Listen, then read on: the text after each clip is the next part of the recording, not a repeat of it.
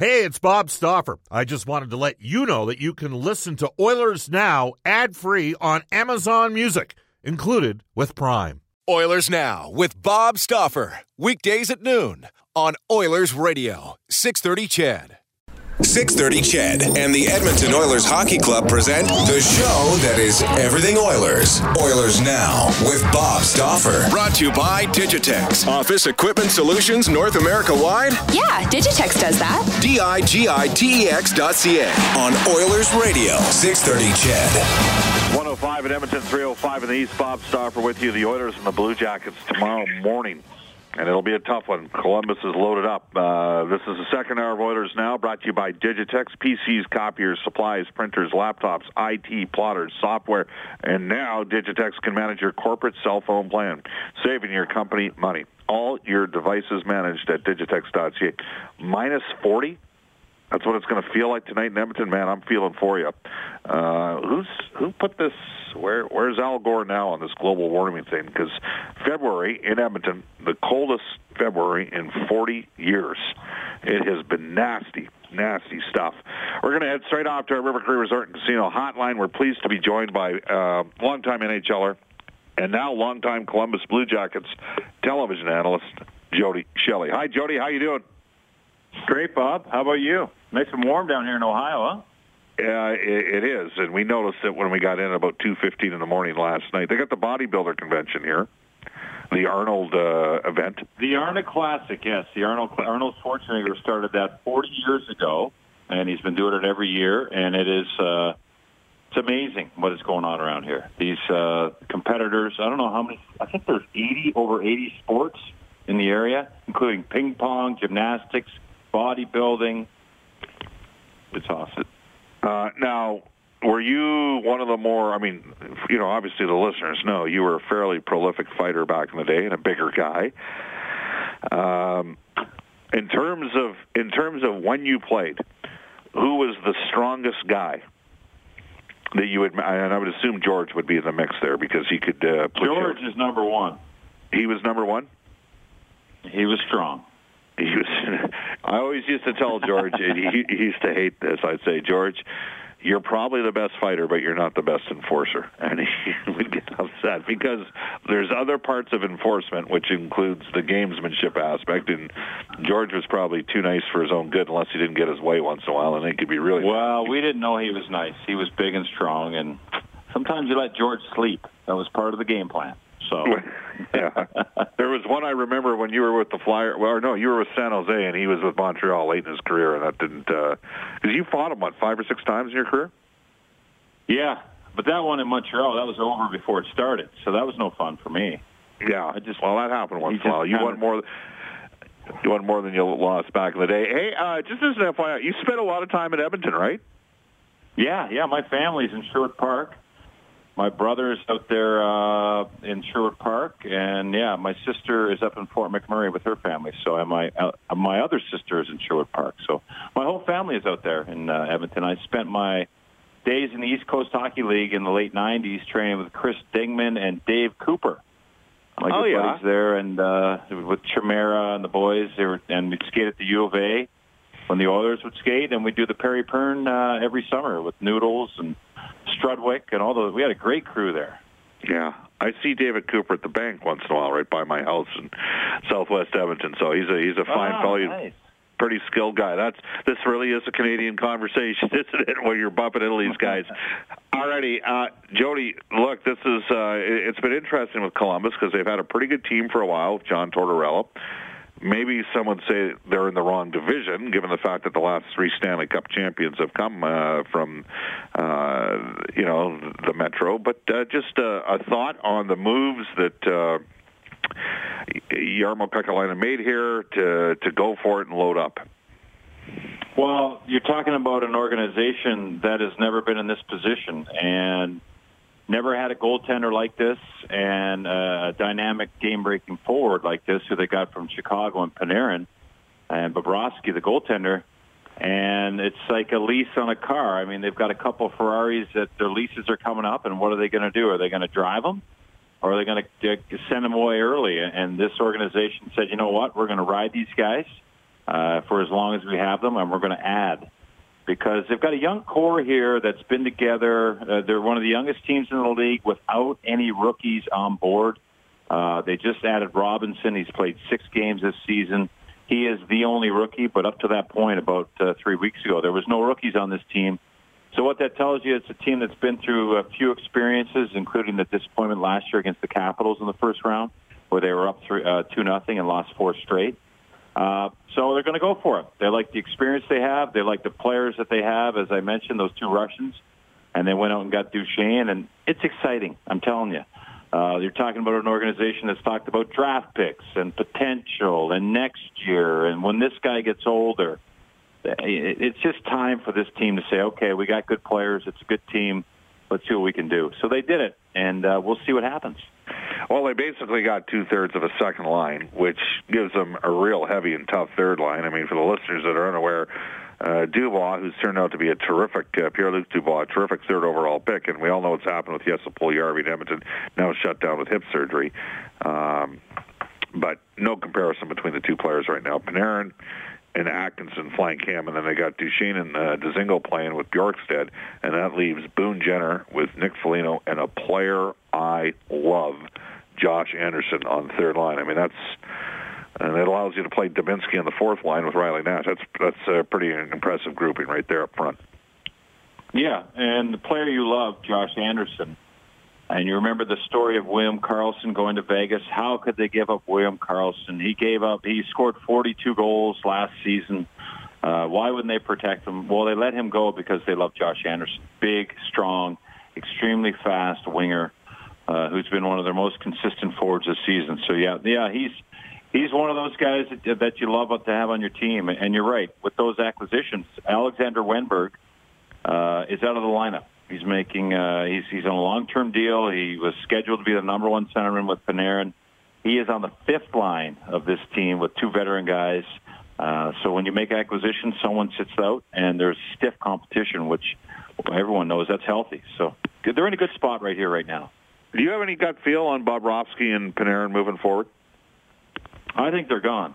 I think that this is it, and I think that that's how they're going to approach it. Of course, there's potential, but my gut says, as a player, if you get this close to free agency and you are able to go out and get charmed, sometimes it works out that you just, most of the time it works out that you walk.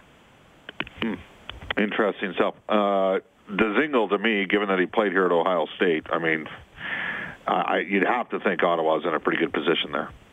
Columbus is in a good position to bring in, to get him re-signed. Yeah, and he's the guy that's got the least experience, right? He's a young player, of course, that's played here. And John Davidson, I heard him speak the other day at a sports commission meeting, and he put it best. He said Dzingel should be doing a toothpaste commercial because all he's been doing is smiling since the trade. So, yeah, it seems like a good fit. I'm going to give you a stat because obviously it took some courage and conviction for Columbus to go this route. And sometimes our listeners give me some shots back for this. But 5 of the top 9 scoring players for the Blue Jackets and their number 1 goalie were brought in with a previous regime, and that is Scott Housen. And you could add, Johansson, traded for Jones, would have given him a 6-piece. So a lot of the core and the guts of this team, even though there's been some real good, Dubois is a good pick, a lot of the core of this team was actually brought in by a previous regime. Yeah, no, that's true. They did make some good moves. Scott Housen, there's no denying it. He made some good moves, but there were still some pieces that need to be moved along. And you have to credit Jarmo Kekalainen for using the pieces he's had. Like, how does he get Saad, first of all? No one knew about that. And then how does he turn that into Panarin? That's the one that's crazy. That's crazy. That's crazy, man. Yeah. Yeah. I mean, Panarin is one of those players that you dream about. And that was after they played the Pittsburgh Penguins and didn't have a dynamic goal scorer.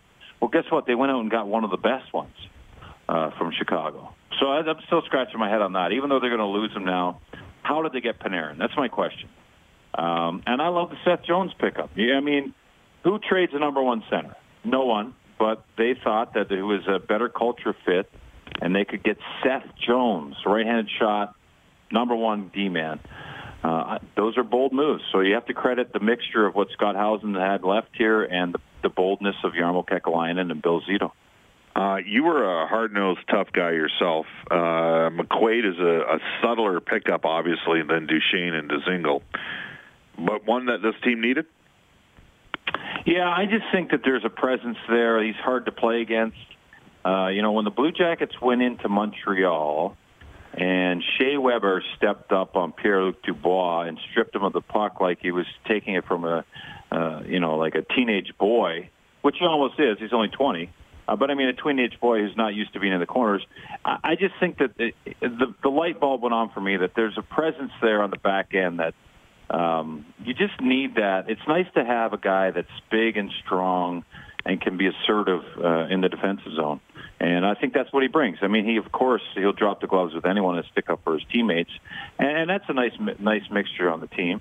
But I like the fact that there's a strong, big horse down there that can separate and make it hard to play against for some of those players that excel with a little more ice.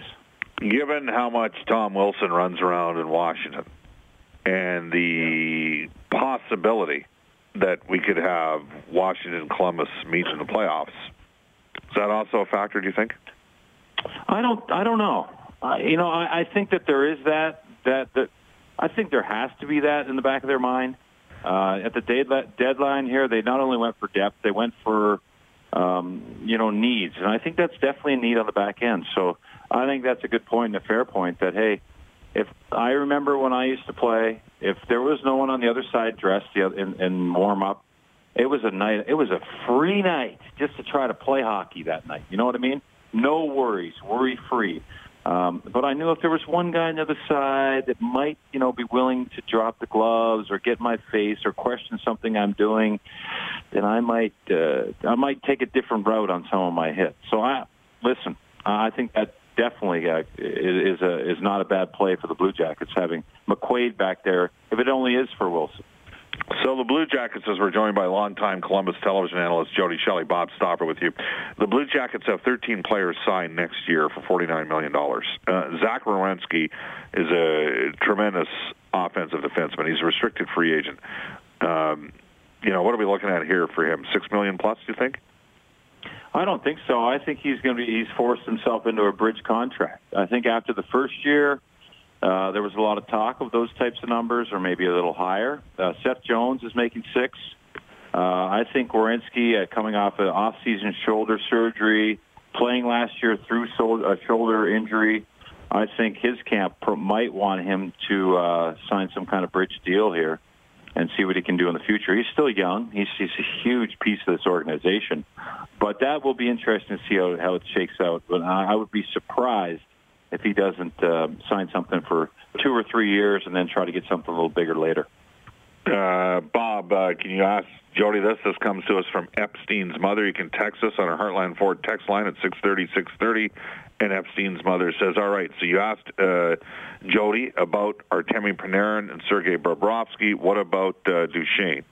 There's your second-line center right there. So do you think there's a possibility that he gets signed to an extension? Because you've already mentioned, they've got Wenberg, who obviously isn't getting it done, at least hasn't had the year that he was hoping for. And they've also got Riley Nash as a fourth-line center, who was brought in at $2.75 million, and Wenberg is at $4.9 million. What do you see the feasibility or the possibility, Jody, of Matt Duchesne being signed to an extension? I think much more likely, just for the fact that he's a family man. He's got a 6-month-old son. And this is an appealing city for people with families. We have now 13 alumni that have stayed in the area with no real connections. A couple guys like Rick Nash, he married a local girl, much like myself. And I could see him this town really appealing to a guy like Duchesne. And you know what? They're not even thinking of that right now. The Blue Jackets they're going to let this city sell itself, and the pandemonium if they can go on a run. And then see what happens with the guy like Duchesne, Dzingel, maybe McQuaid. But, yeah, I could see his likeliness much, much more than the Russian guys. Both guys have girlfriends, the Bobrovsky and Panarin. There's no family ties. They're into different things in the bigger cities. And, there's a lot of talk of them going to Florida, where there's a bigger Russian community. But I think for Duchesne, this could be one of the cities that it's very easy living. It's Midwest, and it's a real sports community. So a lot of us love it, so maybe he'll love it too. I wouldn't rule out New Jersey, believe it or not, for the Russians either. They're going to have some cap that's space. A good point. Right? Yeah. They're going to want to improve their team a bit moving forward here. John Tortorella, has he changed with the times? Because this is a different generation and era of players, or is he still Torts?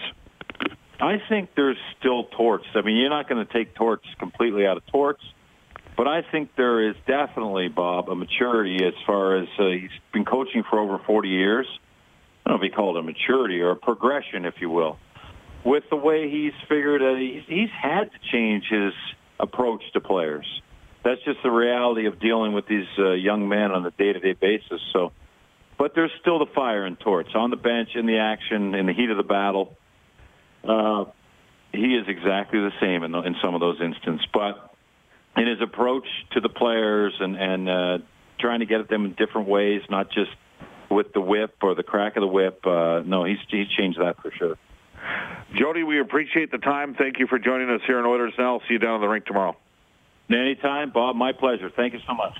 You bet. That's Columbus Blue Jackets television analyst. He was a hard-nosed player back in the day, willed himself to the NHL, Jody Shelley. We'll take a timeout. 1:21 in Edmonton. This is Oilers Now. Hi, this is Ryan Nugent-Hopkins from your Edmonton Oilers. You're listening to Oilers Now with Bob Stauffer on 630 CHED. 124 in Edmonton. You can text us at 630-630 on our Heartland Ford text line. Not your small-town dealership with a new, huge, state-of-the-art facility. Experience the difference of Heartland Ford in Fort Saskatchewan. Guests on the show receive gift cards to Japanese Village. Steak and seafood cooked right at your table. Japanese Village. Edmonton South, downtown, north side, and Sherwood Park. We've heard from Elliot Friedman. Towards the end of our conversation with Elliot Friedman, I said, who said let the good times roll? Well, you knew who it was. J.R. Foley. That comes to us from Haas. Well, Bob, the Cars sang the song, Let the Good Times Roll as well. We'll cue that one up for 1:35 for when we bring Ian Herbers aboard. Bob, hope is all this out of Kelowna from Androsito. He's in Nelson, B.C., but his phone comes up Kelowna.